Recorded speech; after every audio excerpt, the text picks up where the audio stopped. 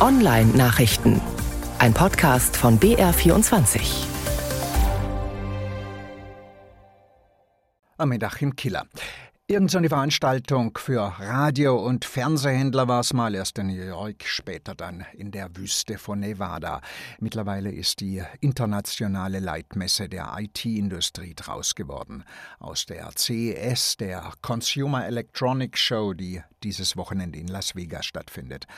Und weil jede Menge IT derzeit in Autos verbaut wird, ist die deutsche Wirtschaft mit VW, Mercedes und BMW vertreten. Die Konzerne bezeichnen ihre Erzeugnisse ja inzwischen als Smartphone bzw. als Supercomputer auf Rädern. Und ob so ein rasender Supercomputer auch vernünftig mit seinen Rädern umgehen, sie selbstständig lenken und abbremsen kann, darum geht es in der Konkurrenz auf dem Weltmarkt.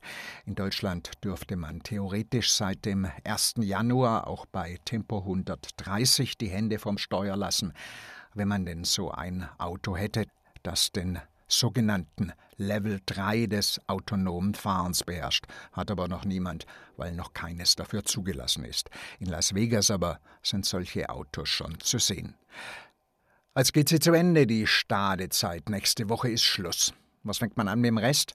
Man könnte beispielsweise seinen Home-Router auf den aktuellen Sicherheitsstand bringen. Wir haben ja in jüngster Zeit ständig Löcher in der Firmware entdeckt, der Software drin. Aktuell gibt's Sicherheitsupdates für Synology-Geräte, Netgear, Fritzboxes und etliche andere Home-Router mehr. Sollte man mal nachschauen und das Gerät nach Updates suchen lassen.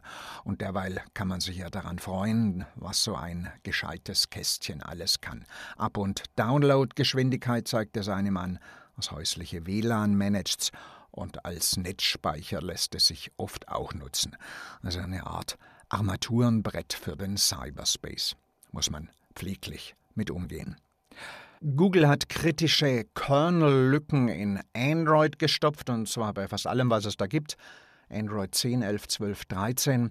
Der Kernel, der Kern, ist quasi das Allerheiligste eines Betriebssystems. Und kritisch ist ein anderes Wort für saugefährlich. Ja, sollte man mal nachschauen, auf welchem Sicherheitsstand das Handy ist, auf welchem Patch-Level. Wenn da schon irgendwas mit 2023 steht, dann passt das mal wieder. Und wenn nicht, naja, das Jahr ist ja noch lang. Vielleicht kommt ja noch was.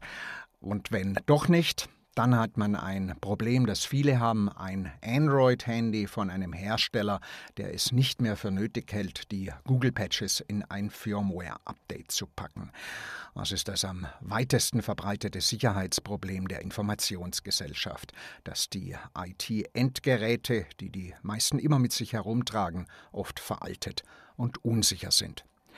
Und nächste Woche gibt's auch Updates. Da ist der erste Patch-Day des Jahres.